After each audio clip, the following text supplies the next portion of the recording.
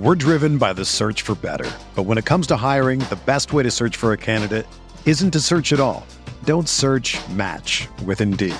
Indeed is your matching and hiring platform with over 350 million global monthly visitors, according to Indeed data, and a matching engine that helps you find quality candidates fast. Ditch the busy work. Use Indeed for scheduling, screening, and messaging so you can connect with candidates faster. Leveraging over 140 million qualifications and preferences every day, Indeed's matching engine is constantly learning from your preferences, so the more you use Indeed, the better it gets. Join more than 3.5 million businesses worldwide that use Indeed to hire great talent fast. And listeners of this show will get a $75 sponsored job credit to get your jobs more visibility at Indeed.com/Blue Wire. Just go to Indeed.com/Blue Wire right now and support our show by saying that you heard about Indeed on this podcast. That's Indeed.com/Blue Wire. Terms and conditions apply. Need to hire? You need Indeed. This podcast episode is brought to you by Coors Light. These days, everything is go, go, go. It's nonstop hustle all the time. Work, friends, family, expect you to be on 24/7. Well, sometimes you just need to reach for a Coors Light because it's made to chill. Coors Light is cold lagered, cold filtered, and cold packaged. It's as crisp and refreshing as the Colorado Rockies.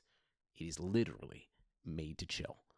Coors Light is the one I choose when I need to unwind. So when you want to hit reset, reach for the beer that's made to chill. Get Coors Light in the new look delivered straight to your door with Drizzly or Instacart.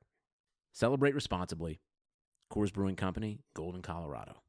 You can't control what's outside your home, but you can control what comes in. Because Clorox disinfecting wipes kill 99.9% of viruses and bacteria, including COVID-19 virus, when used as directed on hard, non-porous surfaces. So whether it's from dirty doorknobs, dirty shoes, or something else, outside germs won't stand a chance. When it counts, trust Clorox. Kill Pseudomonas, Salmonella, and influenza virus type A2. Kill SARS-CoV-2 on hard, non-porous surfaces. Use as directed.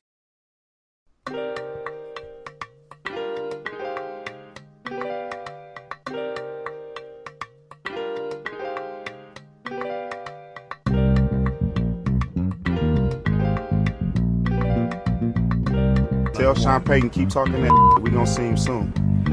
You feel me?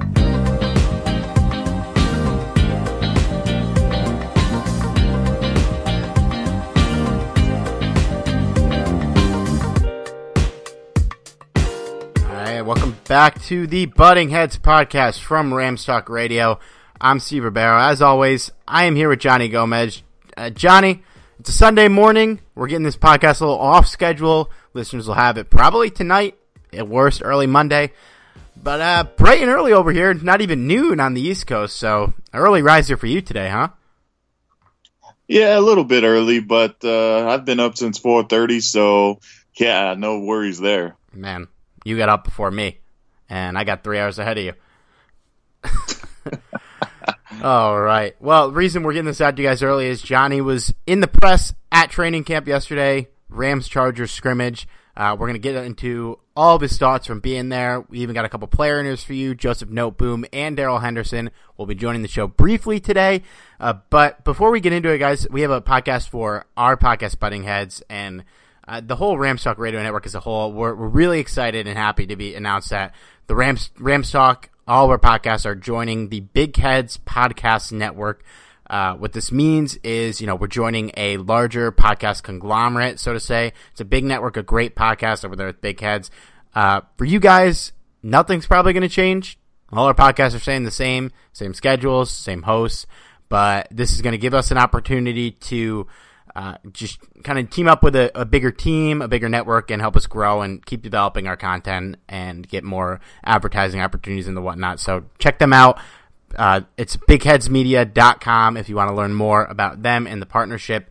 But if you're here to talk about the Rams, that's what we're going to do now. Johnny, give us your quick hits on camp before we kind of get into the nitty gritty.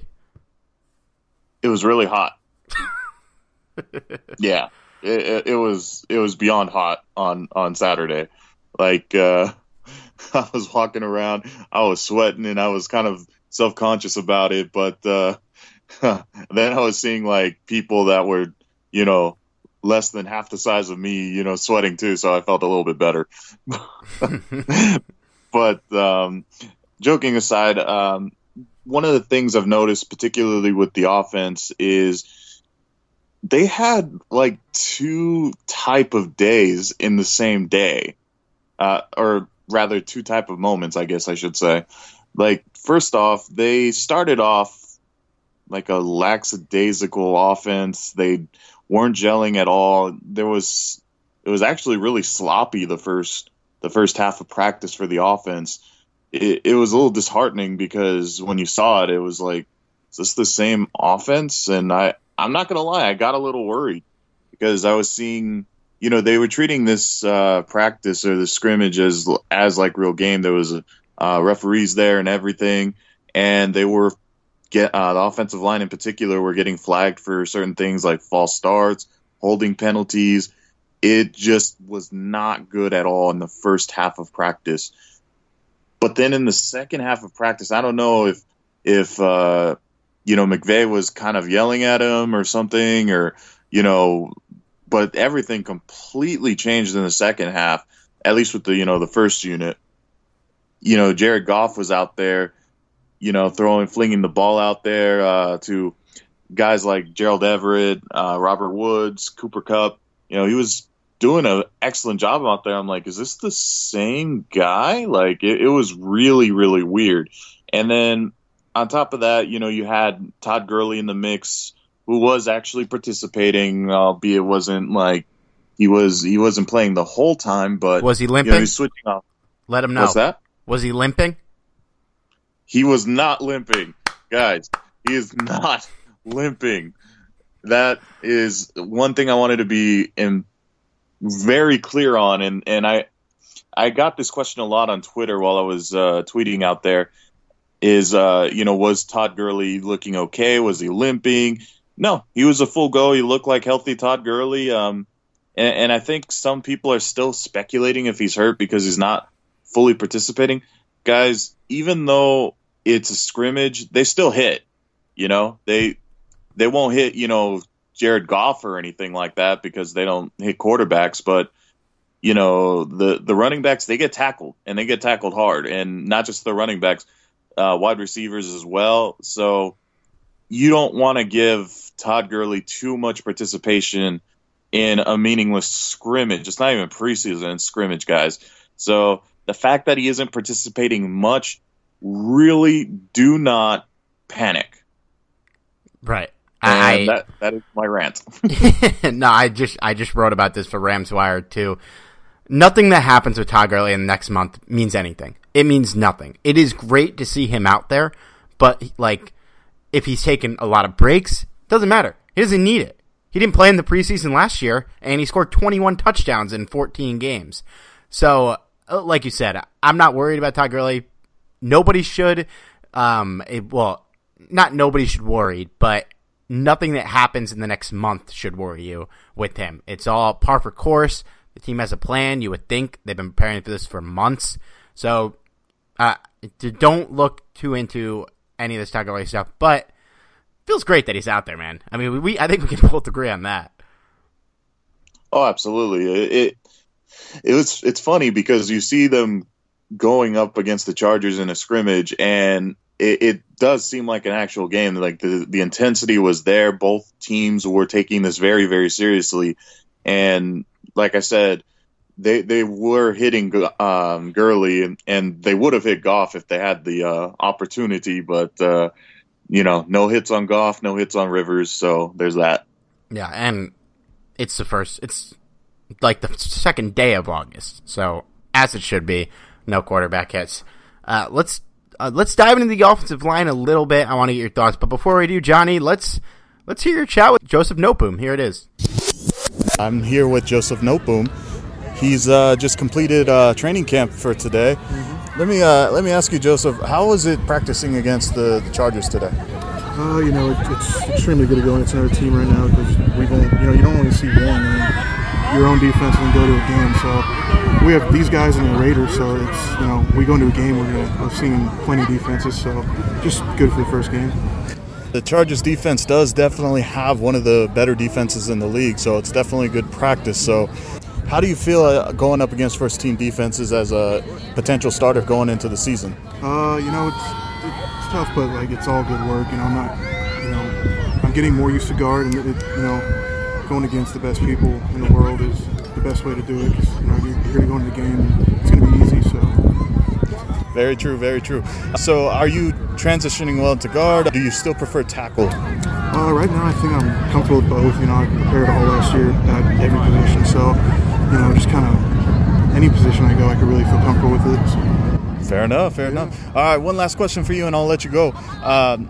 Do you enjoy the Cali lifestyle, the SoCal lifestyle, or what do you think, man? Are you feeling back more in the Texas area? I don't hate it. I don't love it. I'd definitely go back to Texas, but it's just like the prices and all that and the traffic. But other than that, it's good. I kind of figured traffic would come up. Yeah. Well, we're looking forward to what you progress as the season goes on, man. All right, appreciate Thank you for your time, Joseph. All right, so obviously Noteboom is excited to be here, except for the traffic part of Los Angeles. But Johnny, give me what you saw from the day on Noteboom and the offensive line as a whole. Obviously, it's a little different looking than it was last year. Yeah, and I think that's what it is too, because if you listen to Sean McVay's press conference interview, he was basically saying that he was what I was saying, basically, that he wasn't really happy with the offense as a whole throughout the whole day, but they did finish strong, and that's what he likes. He likes seeing that them coming back from struggling, because that means the effort's being put in there. So for me, it was important to see the offensive line in particular finish on a strong note, because like I said, in the beginning, they weren't as cohesive, and you're going to have those growing pains along the way. Replacing two starting offensive linemen, and especially, to the caliber of Roger Saffold, is not going to be easy. And these are two very young guys in Noteboom and Brian Allen. So I have to say I was impressed towards the end, because the end they look seamless. Like I was wondering, why didn't they play like this to begin with? They really did hold their own. They gave Jared Goff plenty of time to throw the ball. Had opportunities for Malcolm Brown to get through holes. So if the offense plays exactly how they were playing in the latter half of practice, I'm thinking that the Rams will be all right. But if they play anything like the first half, it could be a long season, Steve. We'll see. And it's a little rust. You got to shake it off. We saw that even last year, opening week. We were in a tight game with the Raiders at halftime, and we ended up blowing them out. So I trust the process here, as we all know, and I'll let them work it in. I do want to say I don't want to see many of the starters in the preseason at all, for the most part, but I think Noteboom and Allen should be playing in the preseason, especially Noteboom, just because he's at a new position and it's not his normal position. He's historically a tackle, but he's a versatile lineman, and if the coaching staff is confident he can play at guard, we should be cautiously optimistic about that. But I think he could use the reps in the preseason. As he mentioned in his interview, you got to get better by playing against the best of the best. So, not that the preseason is the best of the best, but just to get some reps against some of the best athletes in the world I'm sure would help. And then for Allen, you got to imagine snapping in-game reps to an actual quarterback, which really hasn't done much in his career, because Sean Mannion is not an actual quarterback. If you get him some reps with Bortles, let him get some rapport, I guess, even though ideally it won't matter in the regular season. But Bortles is a guy who's been a starter in the NFL for years. I think having Allen get some reps with him before he goes in with Goff would be really beneficial.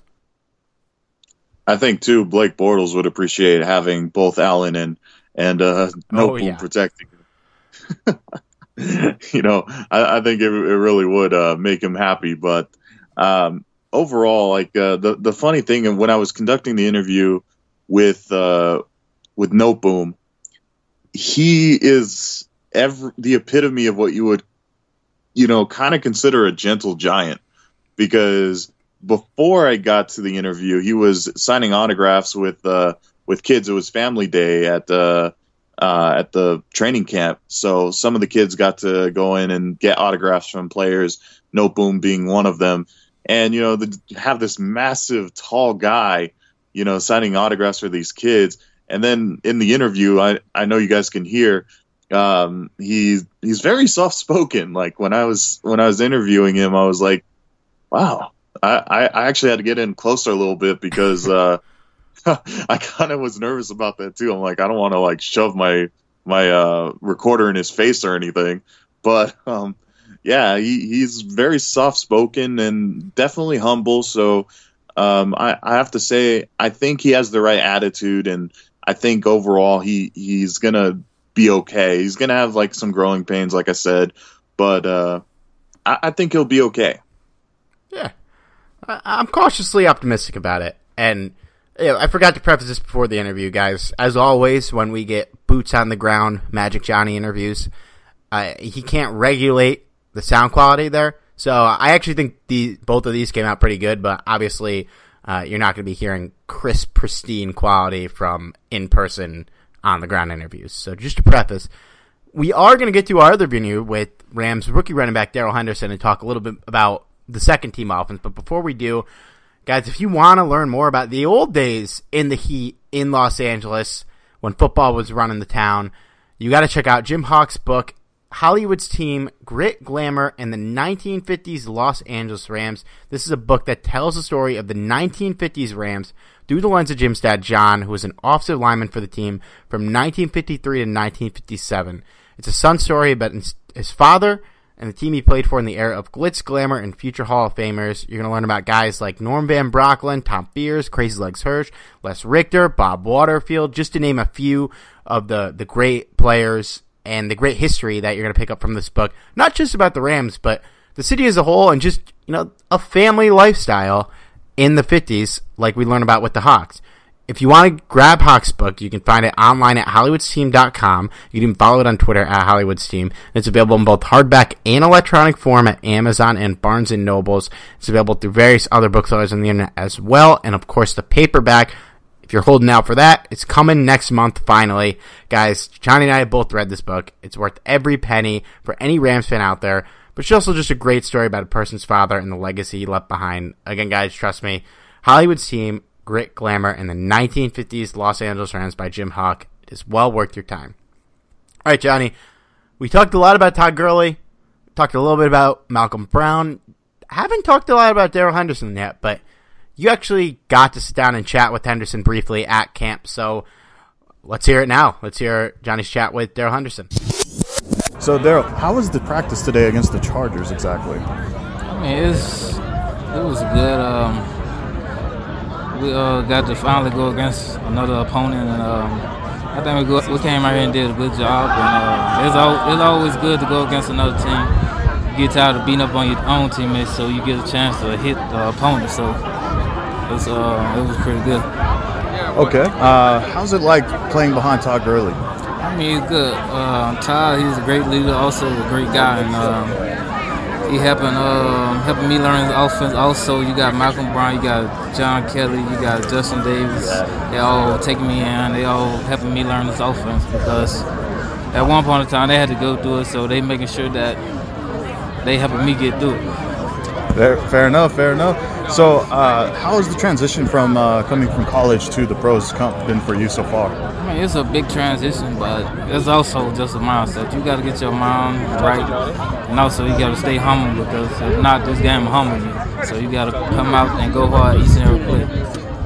Fair enough. All right, last question. I know you're kind of walking out a little bit, so my apologies. But how you been adjusting to the Cali lifestyle? I mean, it's pretty good, but like I told everybody, I ain't coming here to enjoy this lifestyle. I came here to play football and make sure that I'm getting my job done.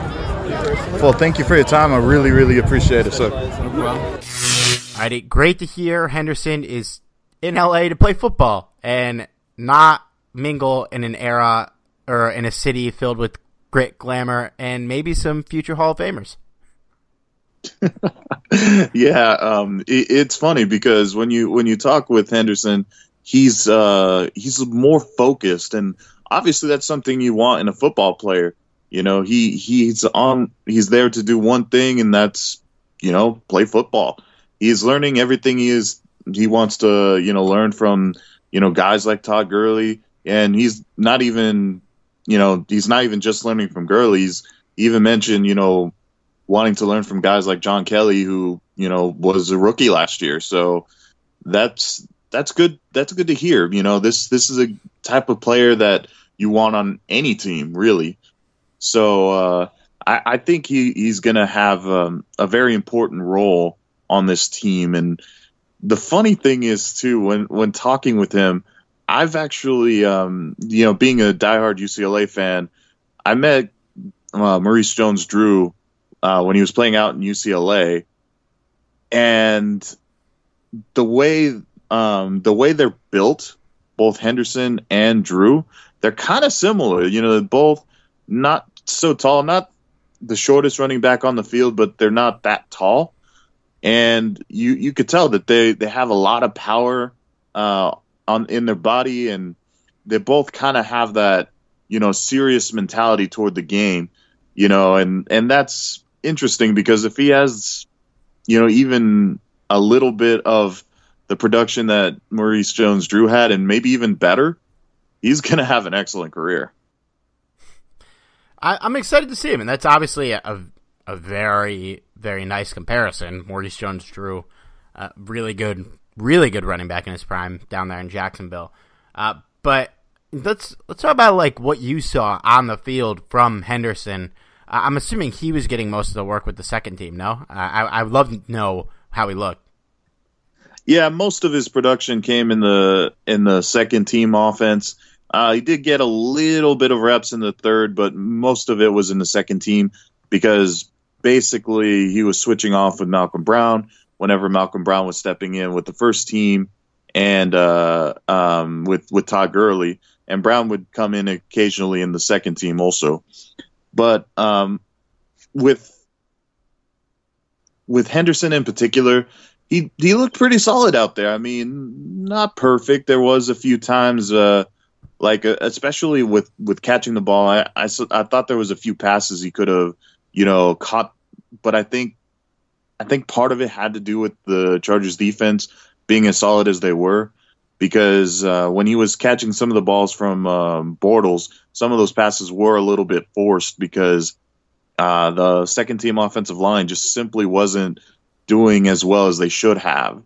And again, one of the things about the Chargers defense is they're pretty stacked, even in their depth. They have a pretty good defense. So it was a really good scrimmage to have because, you know, if you can get used to a team like the Chargers defense, you're gonna do solid against some of the weaker defenses in the league.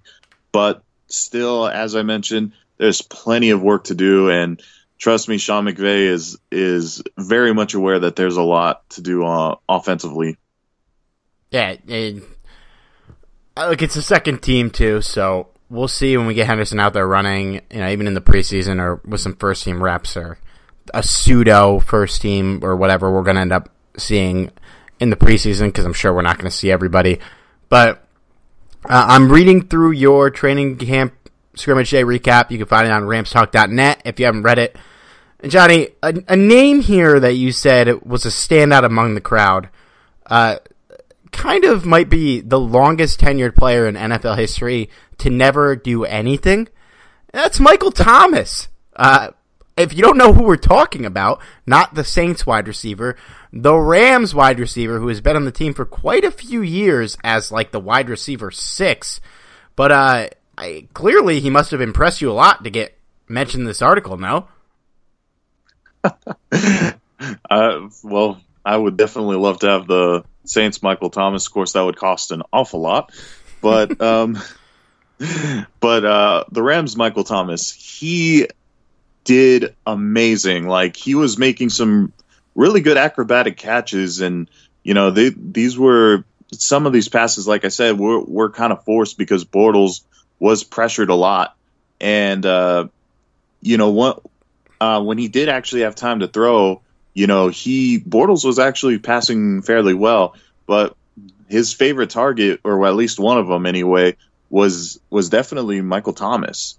And not just Thomas too, but Tyler Higbee was another target that Bortles favored heavily. So it's interesting. I don't know if it was just because Thomas was going up against the Chargers' second-string secondary, but he was certainly one of the more impressive players on the offense, at least with the second-team unit for sure.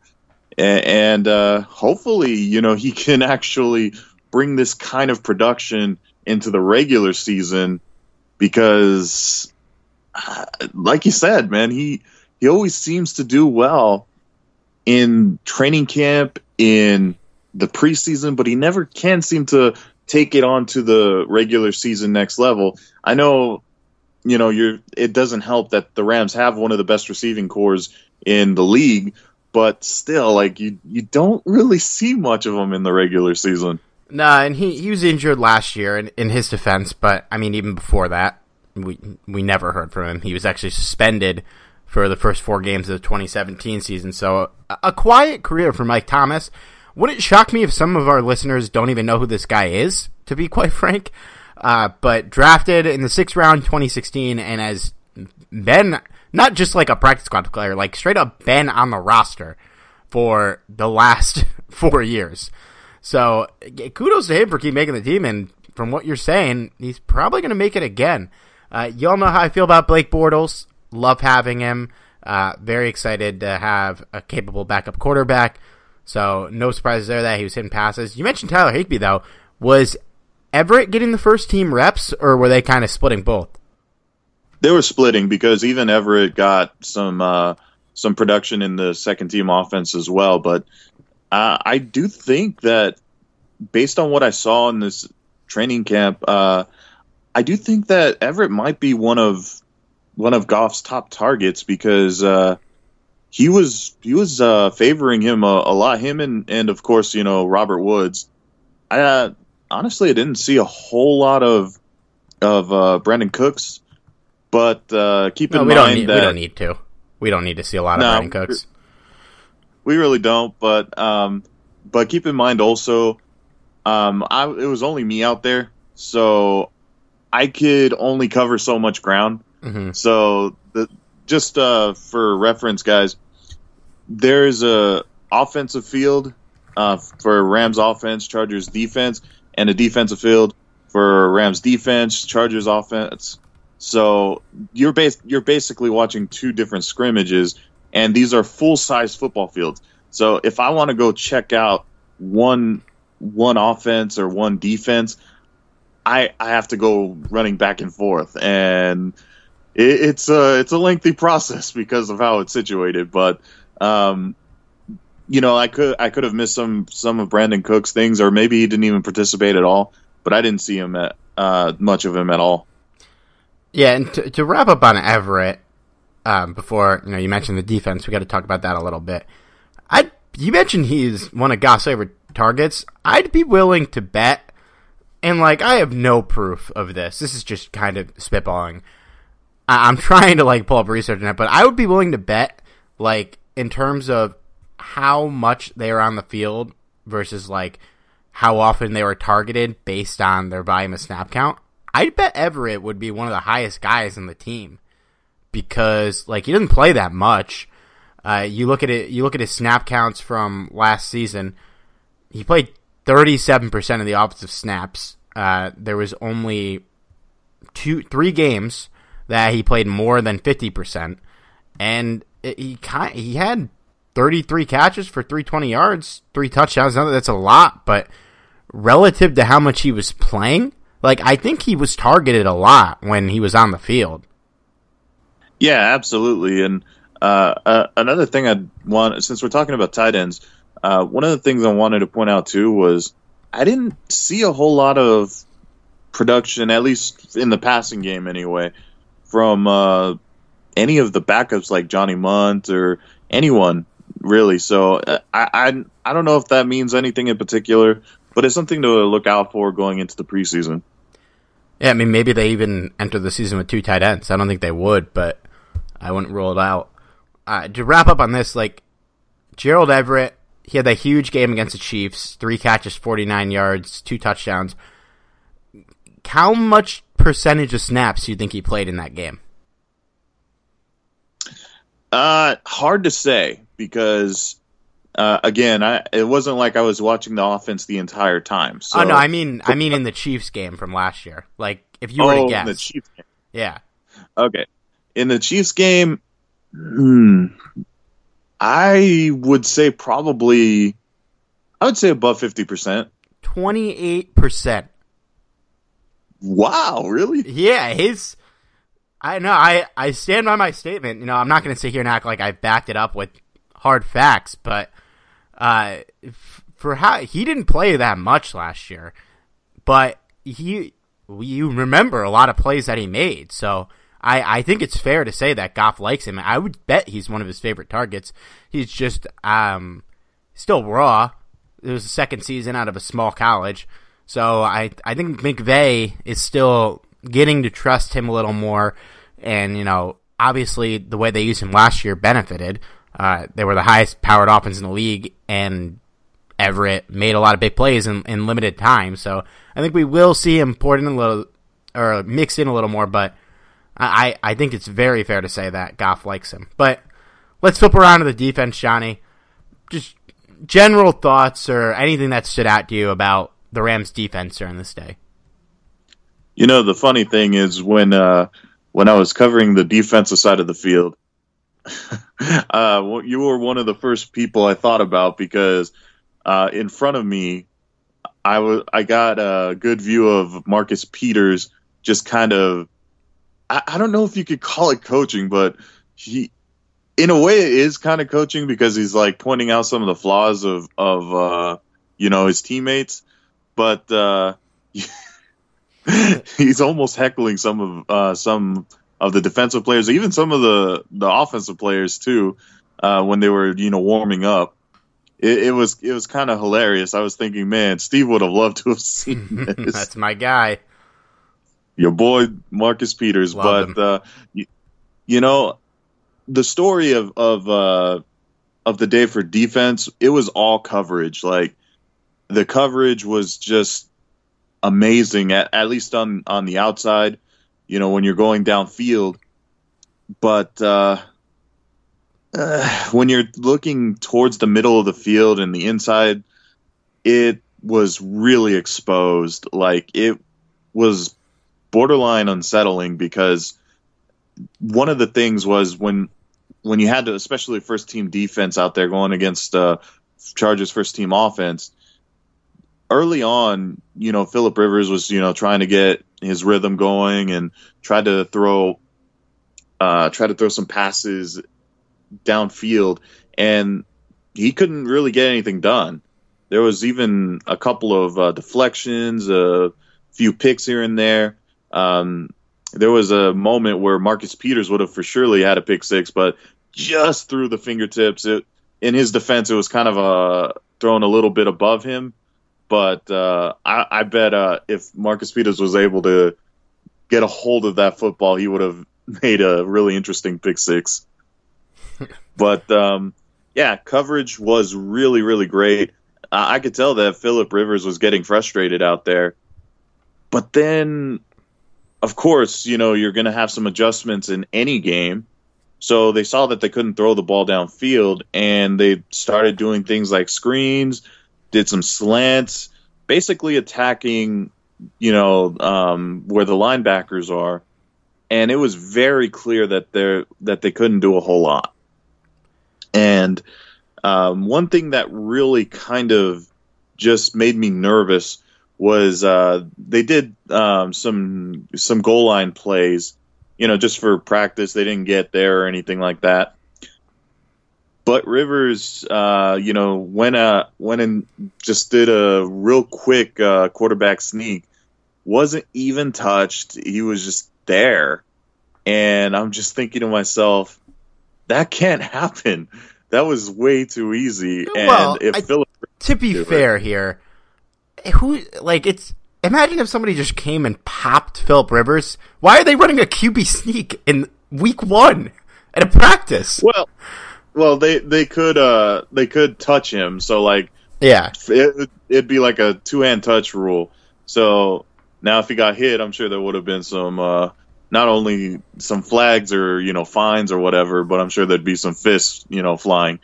But it just kind of baffled me a little bit. And you're right, maybe it was just because they weren't expecting them to do a quarterback sneak. But when I was looking at him, it was kind of an easy decision because there was nobody there. And that can't happen at all. Mm-hmm. And you touched on, you were saying the coverage in between the hashes was terrible, right? I heard that right? That's correct. Basically, when you're in midfield, I could see. Basically, long story short, if this continues, you can expect the Rams to struggle against tight ends and mobile quarterbacks again this year, or basically any running backs that can get to the middle of the defense, because once you pass the defensive line, it was basically open season because the cornerbacks were doing their job and linebackers were trying but not succeeding. Yeah, that was a problem last year. Probably going to be a problem this year. We didn't really do much to shore that up. We'll see how Taylor Rapp does. I would think he's going to step in and play kind of like a pseudo linebacker safety role on passing downs, kind of like Marquis Christian did, kind of like Mark Barron did for most of his career here.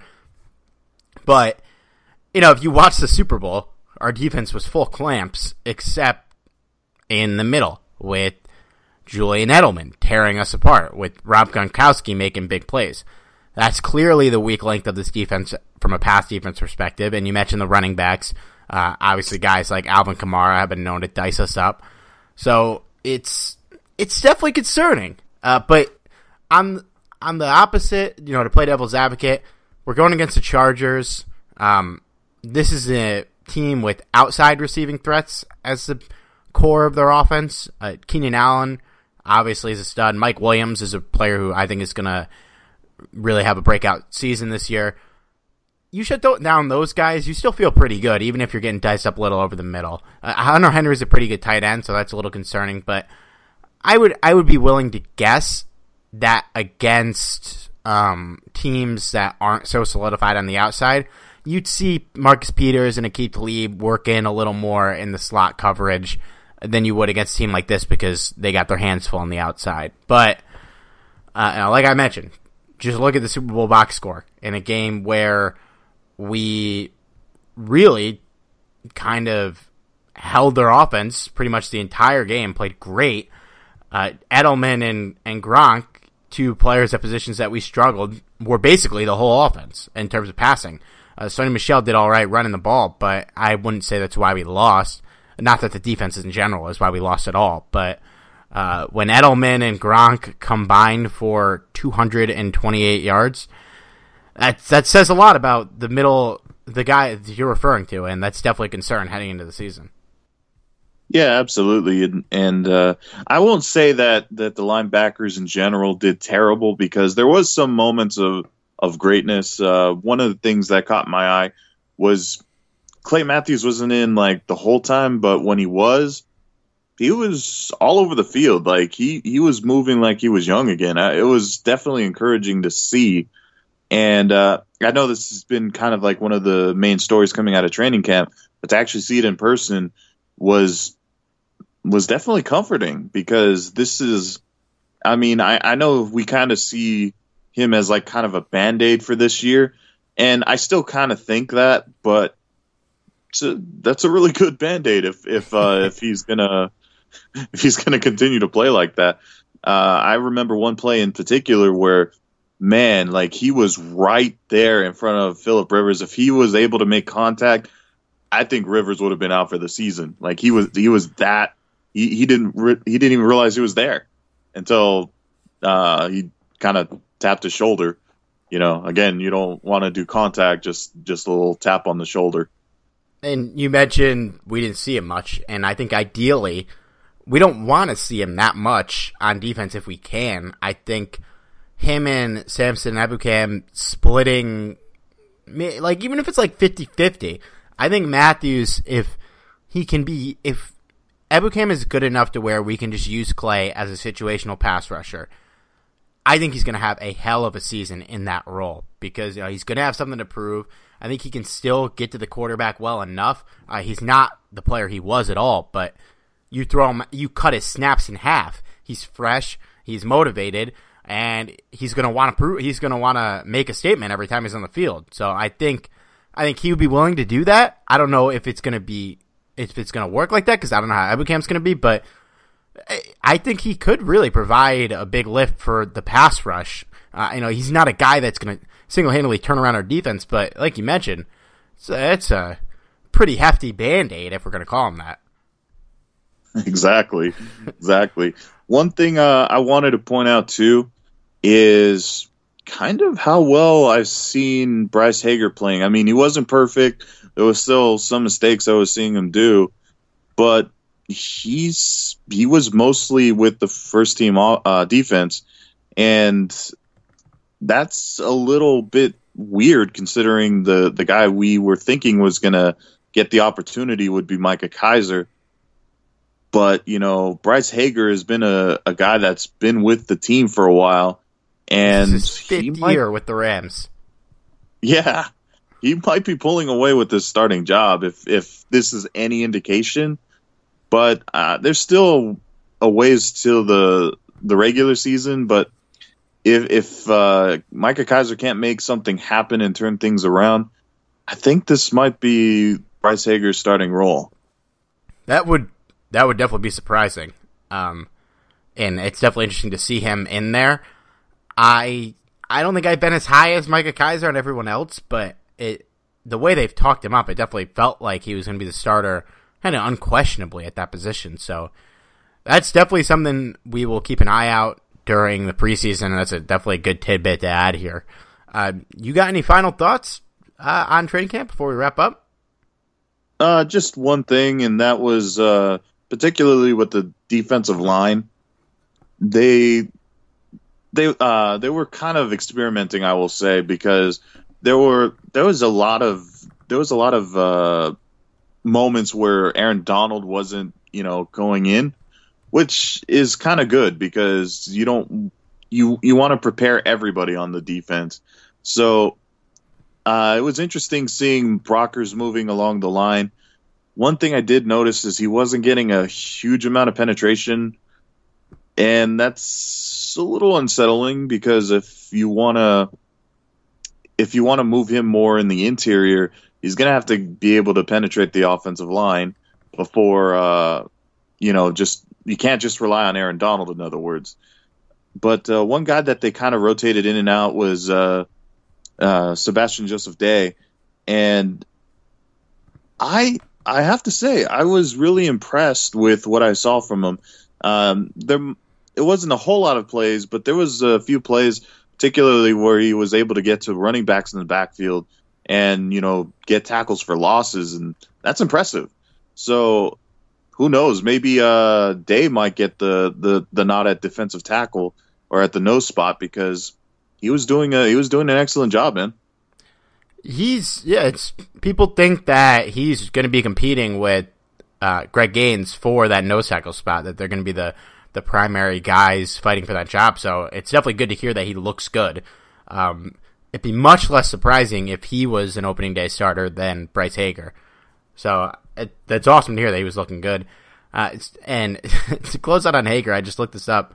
Outside of the special teams unit, there are 2 players on the team that have been here longer than Bryce Hager, which is crazy. He's tied with a couple guys, Rob Havenstein, Todd Gurley, anyone that came in 2015, but that's wild that he's been here for this long. So I'm going to guess that it's Greg Zuerlein and Johnny Hecker.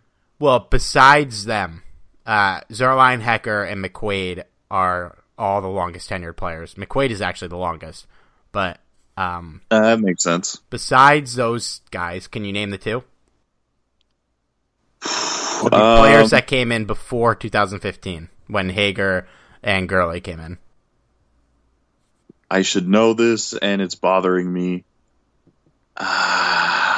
You were just talking about one of them. The longest tenured player on the team. Wow, I'm drawing a blank here. Go ahead and tell me. Michael Brockers. Oh, duh. 2012, and then Aaron Donald, 2014. I feel really stupid because I was literally just talking about both of them. Wow. Yeah, so a crazy amount of turnover on this roster. We mentioned those two, the three special teamers. Then the only guys that came in 2015 on the team that are still here are Gurley, Havenstein, Malcolm Brown, and Bryce Hager. And then most of these guys, I mean, a couple guys came in 2016, but not a ton of them. Most of the guys have come here in the last 3 years. So considering that we had the same GM since 2012, it's a lot of turnover. The coaches obviously changed, but it's good to see that the unit is still churning, even better than it's ever been. Couldn't agree more. All right. Well, Johnny, hopefully you get back out to camp at some point and we talk more, but I think we're good to wrap it up here. Don't forget, check out the Big Head Network at bigheadnetwork.com if you haven't.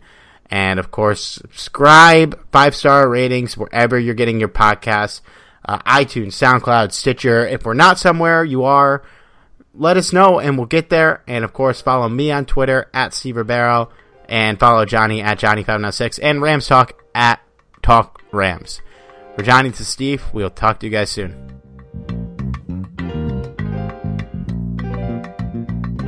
Tell Sean Payton, keep talking that. We gonna see him soon. You feel me?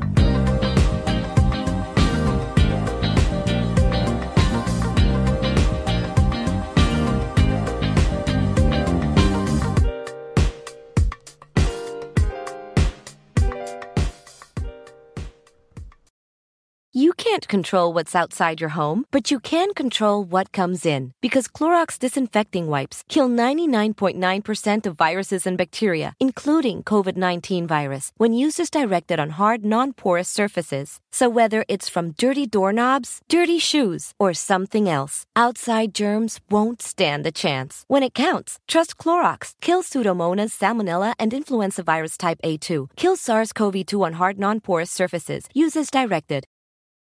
The in-dash OLED display in the Cadillac Escalade has 38 total diagonal inches of color display. So why do we give it a curve too? I guess you could say we like to bend the rules. The 2021 Cadillac Escalade. Never stop arriving. Sugar Ray Leonard, Roberto Duran, Marvelous Marvin Hagler, and Thomas Hearns. Legends, whose four-way rivalry defined one of the greatest eras in boxing history. Relive their decade of dominance in the new Showtime sports documentary, The Kings, a 4-part series premiering Sunday, June 6th, only on Showtime. Everyone is talking about magnesium. It's all you hear about. But why? What do we know about magnesium? Well, magnesium is the #1 mineral that 75% of Americans are deficient in. If you are a woman over 35, magnesium will help you rediscover balance, energy, and vitality. Magnesium supports more than 300 enzymatic reactions in your body, including those involved in hormonal balance. From functional medicine doctors to mental well-being and female hormone experts, we all know that magnesium is the one mineral to improve all aspects of well-being and health. But which one? Magnesium Breakthrough from Bioptimizers, the trusted choice recommended by leading experts with 7 best-absorbed forms of magnesium to ensure your body receives the support it needs for overall well-being. Go to bioptimizers.com/balance today and use code BALANCE10 for 10% off. Support your journey to wellness at bioptimizers.com/balance.